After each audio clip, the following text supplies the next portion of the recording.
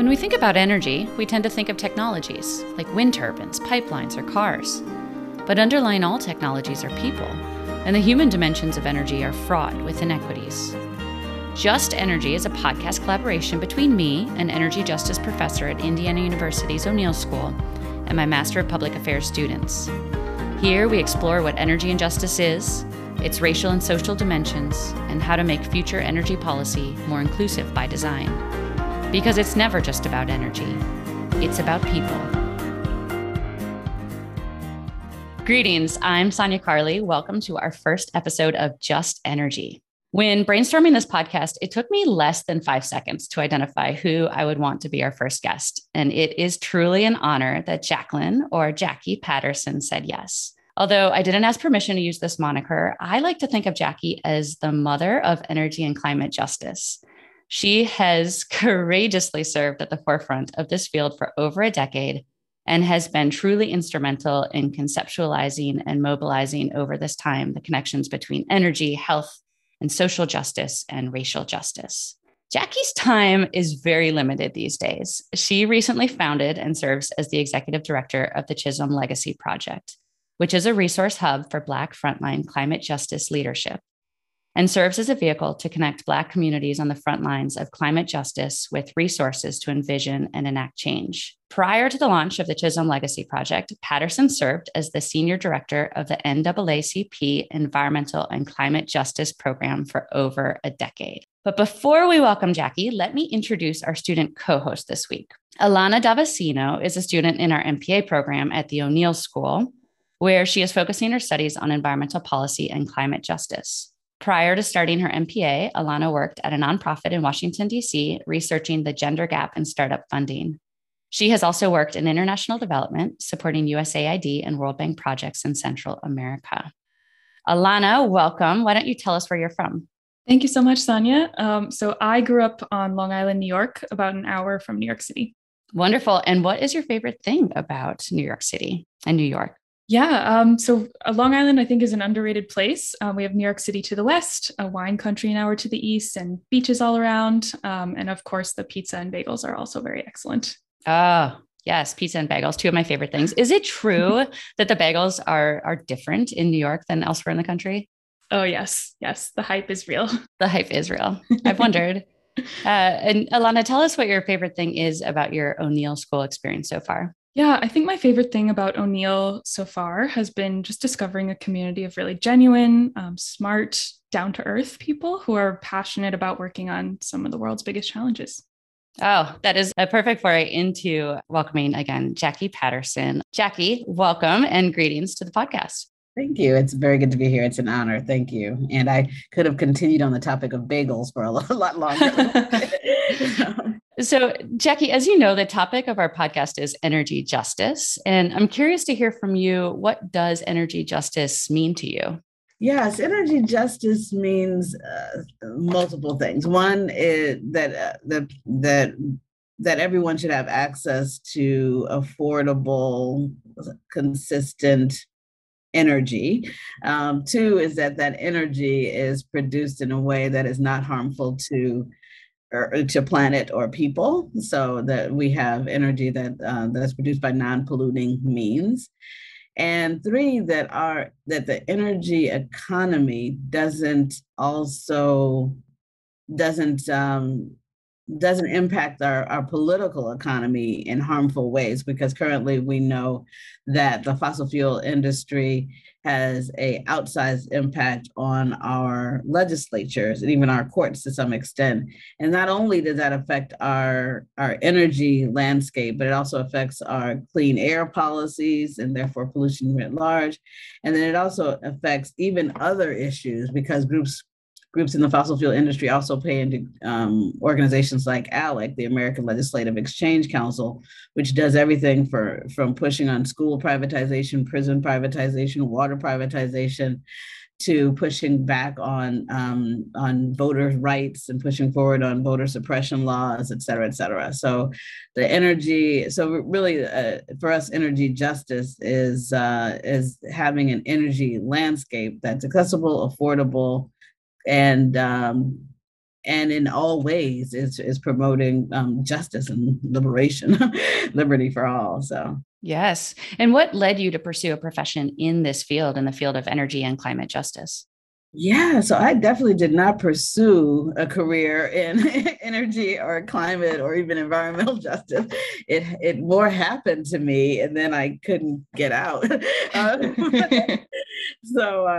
Yeah, I mean, I my first interaction directly with environmental issues was when I was in Peace Corps in Jamaica, and happened upon a group called the Community Environmental Resource Center, which started because this community that I had been in touch with had their water supply contaminated by Shell oil.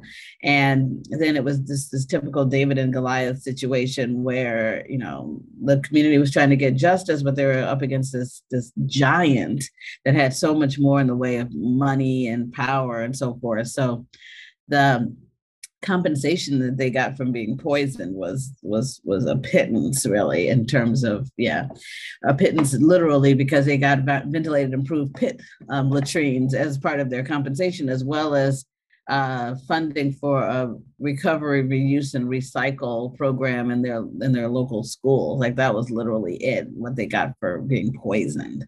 And so from there, that kind of certainly heightened my awareness, but it didn't necessarily start me on a career path around environmental justice. I went from there to go into school into public health because of just seeing the challenges with public health systems, and really wanting to use I combined a social work degree in community organizing with more technical skills in public health, and really worked on having ways that communities can have more power around, social determinants of health and so forth.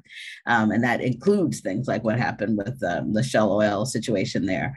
And anyway, fast forward, after doing public health for multiple years, I ended up in the situation where I volunteered after Hurricane Katrina, and that further heightened my kind of awareness of these intersections.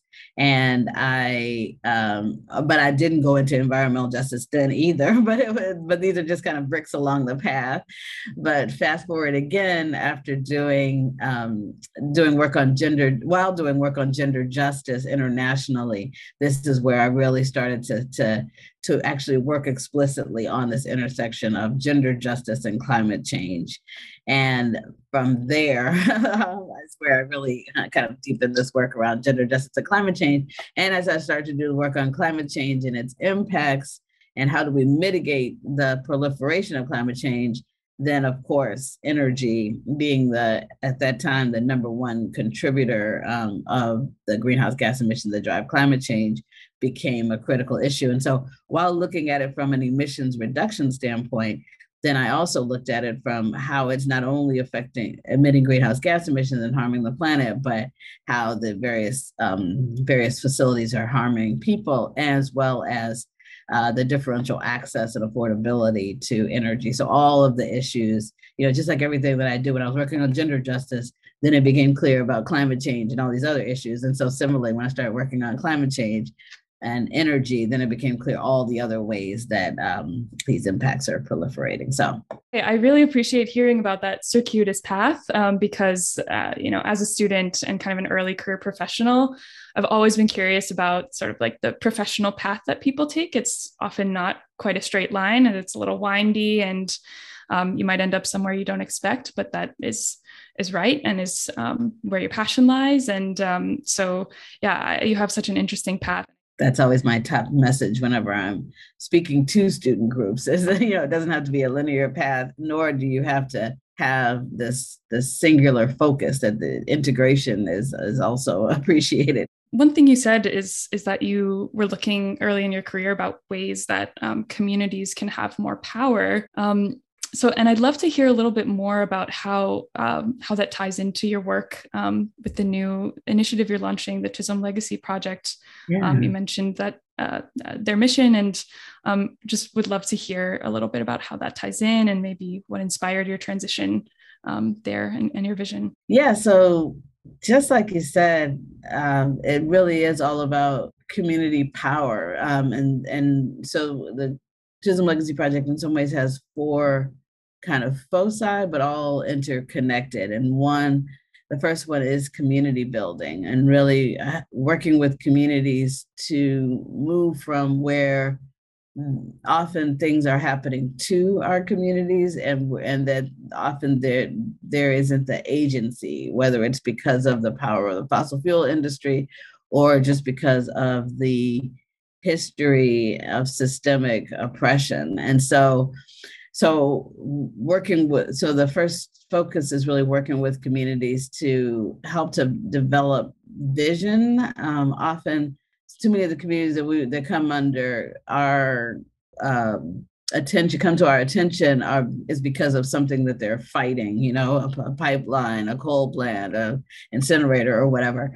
And so really working with communities to go beyond like what they don't want, things like pollution and dumping, et cetera, and really visioning what they do want. And even that, like we found that it's a kind of a craft to be able to get folks to the place where they're really engaging around real radical imagination of what can be, and not thinking of radical imagination as an imagination that's often tied with fantasy, but saying that there are these possibilities. And we have to push back against this false narrative that has become pervasive around scarcity, and really recognizing that there is truly abundance, and that we are that's where we need to gear our visions towards.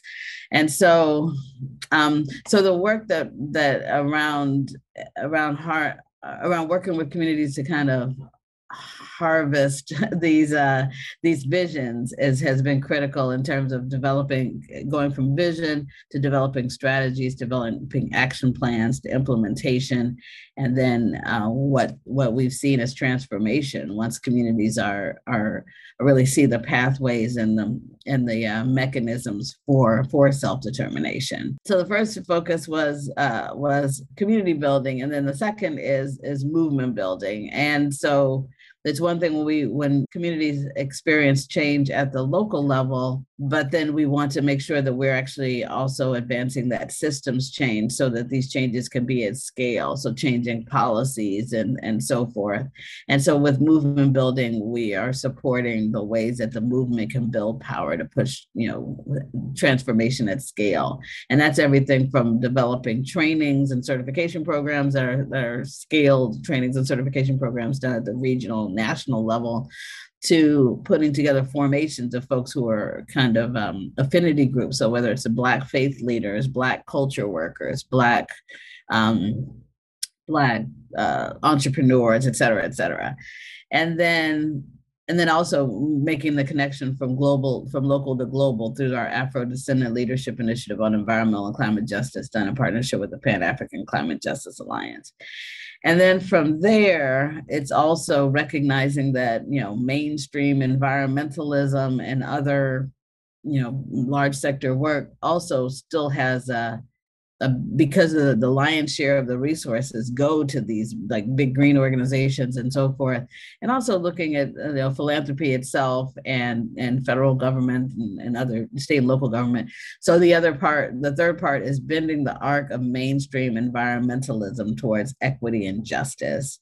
And so and so that's everything from, we have this website called POC and ECJ, .org, which stands for People of Color in Environmental and Climate Justice.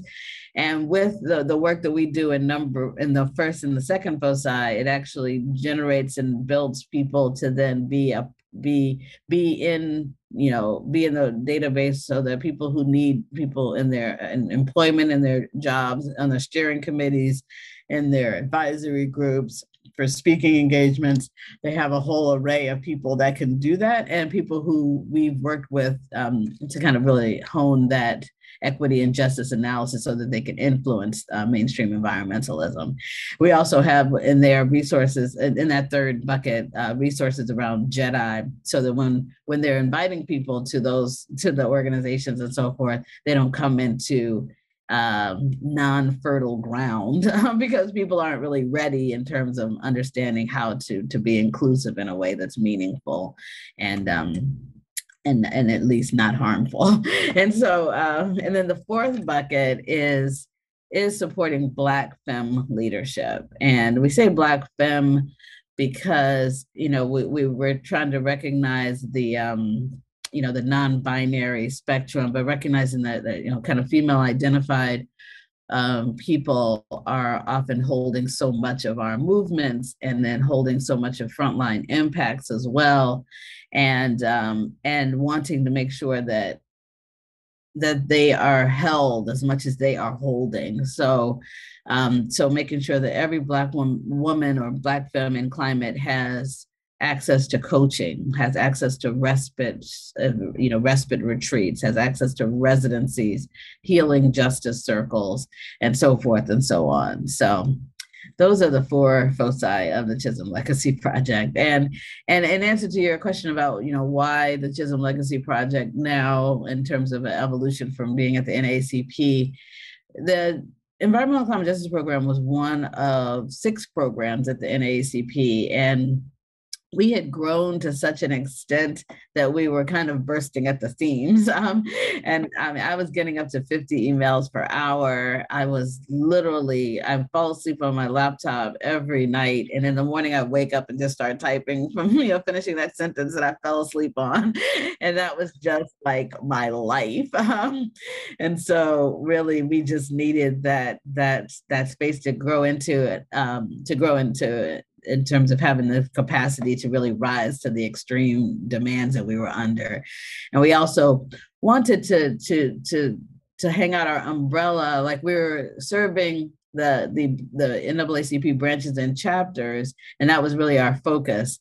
And there were so many communities that were coming to us and saying, well, we don't actually have a branch or chapter here, or our branch or chapter is really focused on other things, and we don't want to force them to try to force them to take on this issue of environmental climate justice, when they're dealing with criminal justice and all these other things that are really, so we just felt like we needed to rise to the demands outside of the constituency. And so now we serve both the NAACP constituency and the other kind of 37 million Black people in the United States, and other BIPOC communities as well. It's not exclusive. It's just kind of customized towards that constituency. It's a long answer to a short question. Well, I loved your answer, and it's so inspirational, honestly. And I can attest to just how busy you are and just how many emails. So you've visited IU, and most recently giving a talk where I think you were backstage about to give a big talk to a big group.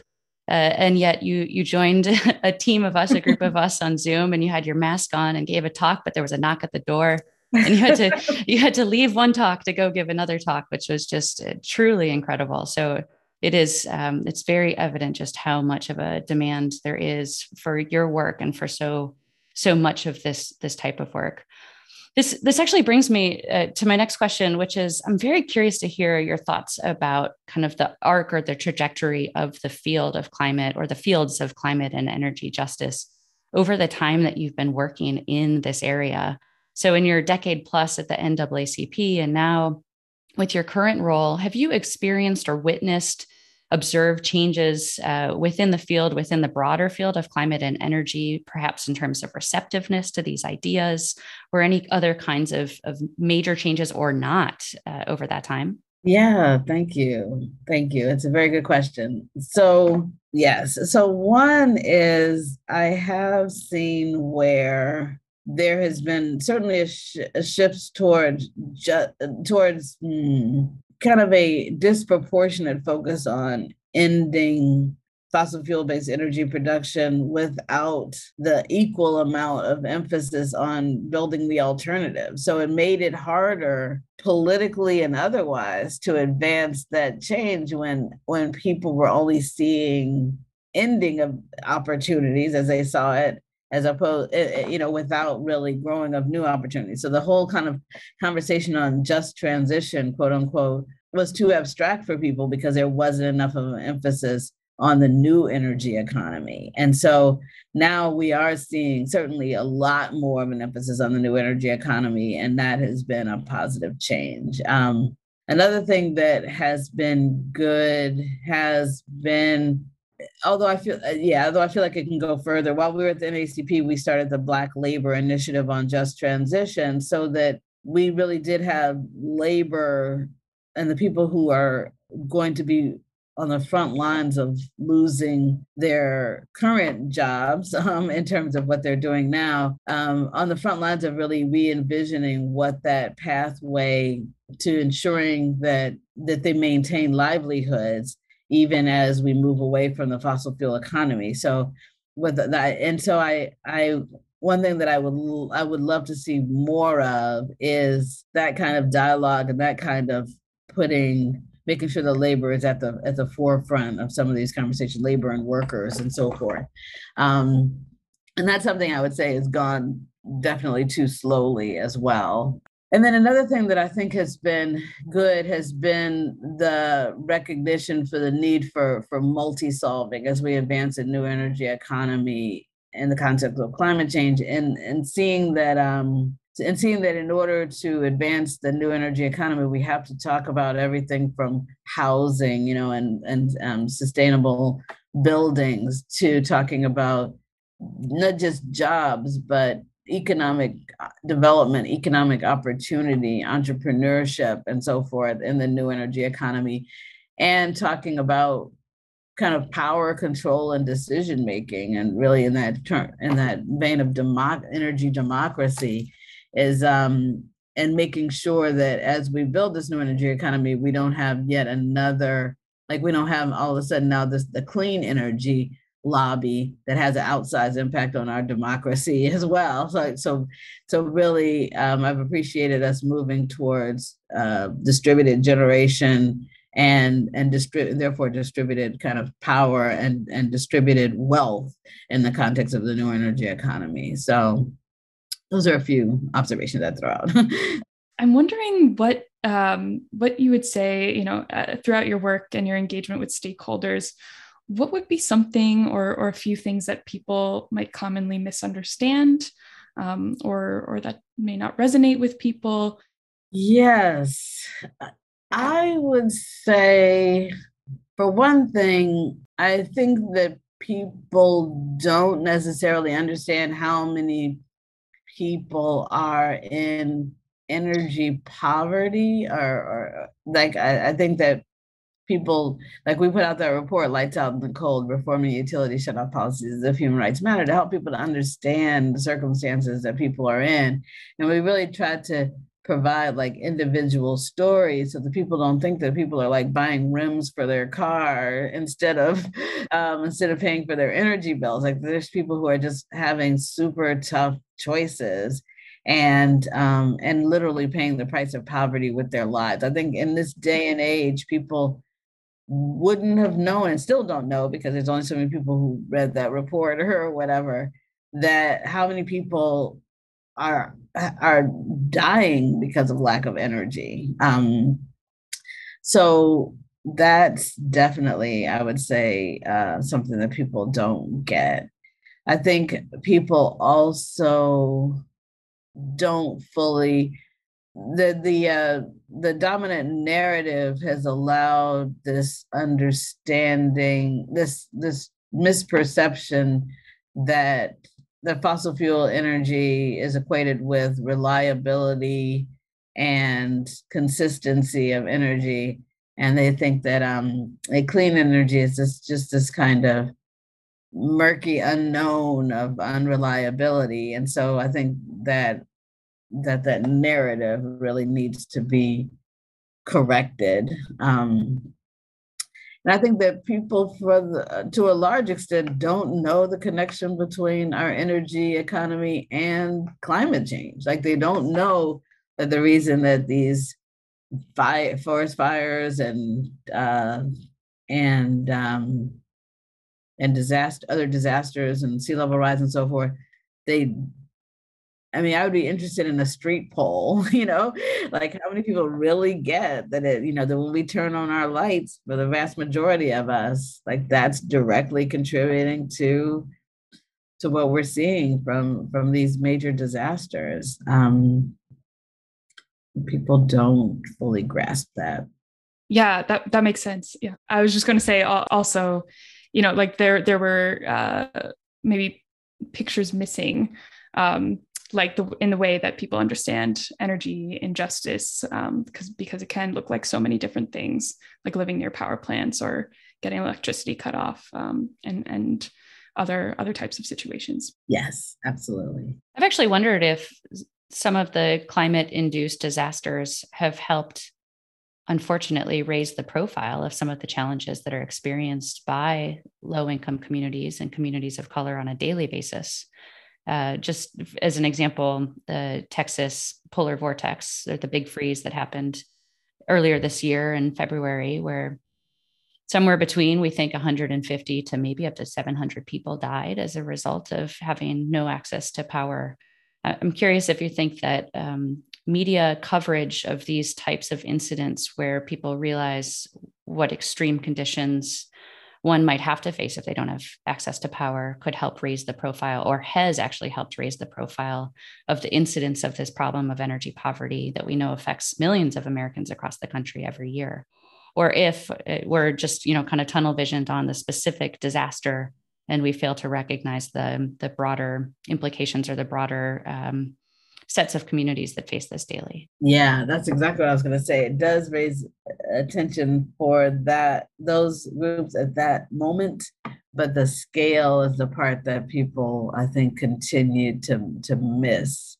The scale and the pervasiveness beyond these flash in the pan moments.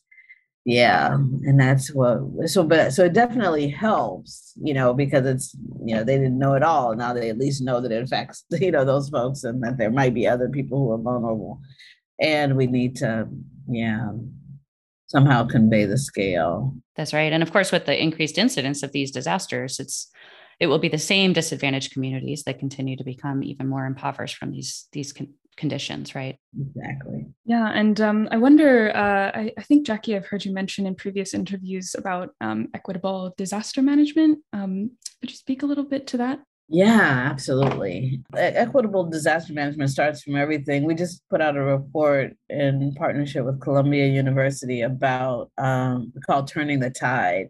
And it was talking about disaster or flooding infrastructure and its ties with historic structural racism. So when we think about disaster management and the whole continuum of disaster management, from mitigation to preparedness and so forth, then we have to look at everything from the levee infrastructure that exists. And what we found during after Hurricane Isaac, which took place in 2012, was we visited Plaquemines Parish in Louisiana and found it was completely devastated by Hurricane Isaac. And we're trying to figure out, like, there have been 7 years of levee fortification by the Army Corps of Engineers, and why it was that levee didn't protect that community. And the senator at that time, who was over that area, Mary Landrieu, was asked by CNN, why Plaquemines Parish was inundated. And she said she asked the Army Corps of Engineers the same question. And they said they use a formula to decide what levees were prioritized for fortification. And that formula provides points to each levee based on what the economic impact would be if it was overtaken. So even though that sounds, somewhat reasonable, in a like, if you're kind of an economist that is only focused on one part of the economy, what it fails to take into account in this kind of notion of cost benefit analysis is who's paying and what are they paying with, So it might be that someone with a very expensive high rise that people are, or home that they only stay in half the year because there's snowbirds or whatever.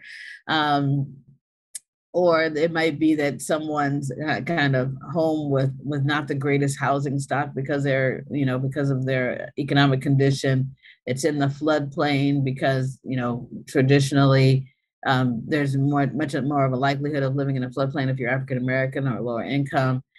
And it's the only home that that you're hunkered down in because you don't have transportation, then it's, so there's much more of a threat to life, much more of a threat to someone's only home, much more of a threat to to life and livelihood, but yet that doesn't enter into the equation with that kind of just, very, very basic cost benefit of analysis of how much more it's going to cost in dollars versus actually valuing human life and well-being. So that's just starting there, in the continuum to going through to talking about redevelopment post-disaster and how many people end up redeveloped right out of their homes permanently, whether it's because there's more of an incidence of renters in African American and other communities, and so therefore it's harder to, a lot of the resources are tied to home ownership, or it's that people don't have flood insurance. And so when flooding incidents happen, that's usually when you find out that you don't have the flood insurance clause. You think you have homeowners insurance, so you're all set. And then you find out you don't have that critical clause. Sure. And I'd also love to know, is there, as we've kind of talked about, like the course of your career and your time with the NAACP, and now that you've kind of arrived at this initiative now, is there anything that surprised you over the course of doing this work? That's a good question. Surprised me over the course of doing this work. In some ways, I would say kind of innocently, the level of influence that the fossil fuel, that industry actually has over our legislature. Like I was, and that's just, from, over our legislatures, over our courts, the fact that there were, and then also just the level of heartlessness, like naively, it just surprised me. Like to have, for example, after National Mining Association fought against the rules that would have protected their very own workers from coal mine dust, resulting in the deaths of 76,000 coal miners and counting.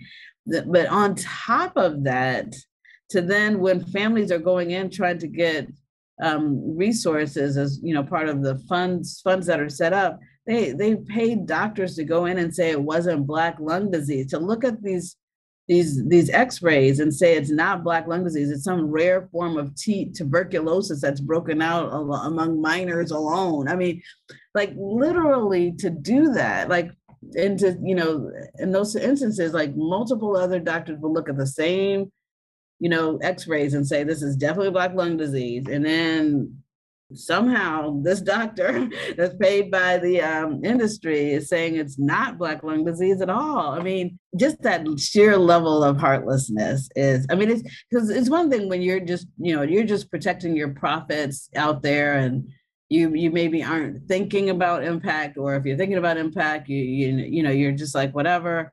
But like to actually have families that are trying to get for their dead relatives, just trying to survive, to actually pay someone and say that they didn't have Black lung. I mean, that's just a whole nother level of heartlessness that I just can't even wrap my head around. So I know that sounds naive, but I think I still be shocked by it, but go on. Wow. Yeah, no, that's really powerful. And I think sometimes as students, we can relate to that feeling of, maybe going into something a little naive, having spent no time or just a few years in the field, and perhaps being a little shell-shocked when we come into situations like that, where we see just this level of absolute heartlessness, or, things that are very, very disappointing. But I think it can also help get us a little fired up. So that might be a silver lining.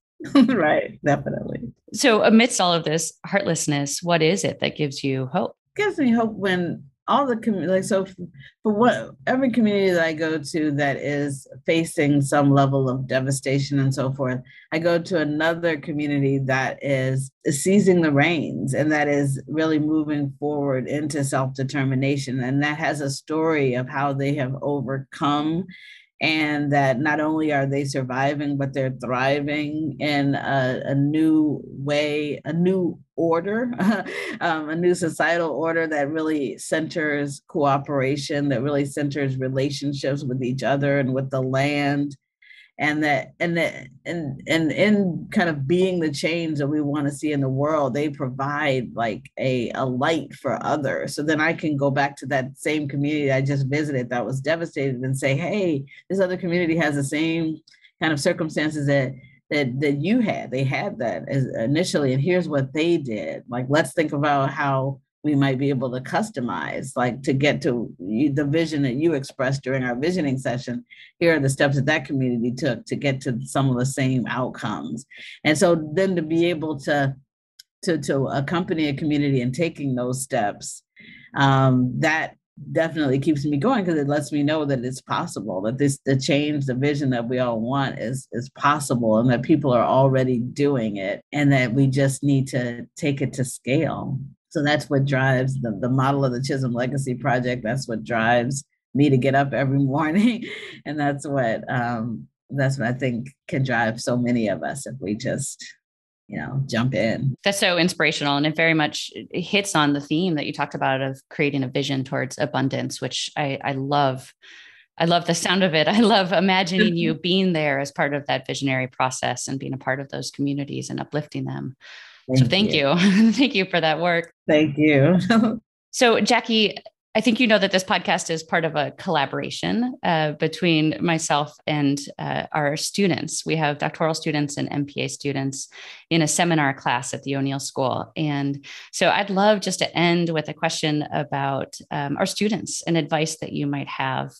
So what advice do you have for current and future generation of leaders as they set out to tackle these issues of energy and climate justice, as well as racial justice, social justice, and so many health dimensions and all of the other interrelated complex challenges and opportunities that you discussed today? I would just offer that sometimes I'll have conversations with a funder or another nonprofit organization that where they define rigidly what climate change is or what climate change work is. And what you just said in terms of those intersections is something that I would encourage people to always think of, not both in terms of being mindful around what climate justice is in the context of whatever we're doing, and how we can advance that in whatever we're doing.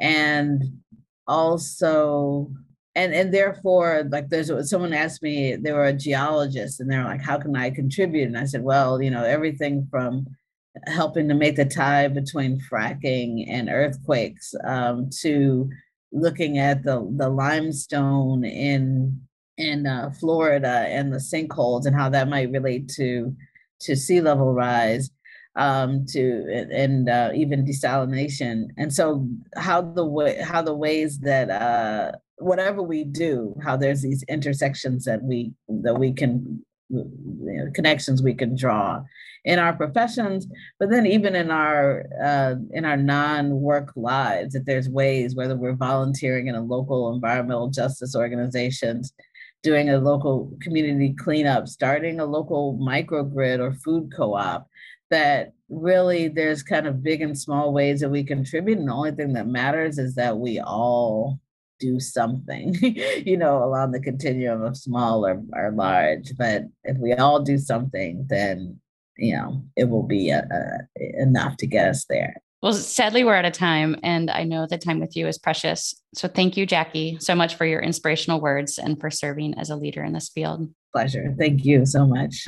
I look forward to staying in touch. Absolutely. And thank you also, Alana, for being a co-host today on this episode. Thank you so much. And thank you, Jacqui. It's such a pleasure talking to you. And you as well. Thank you.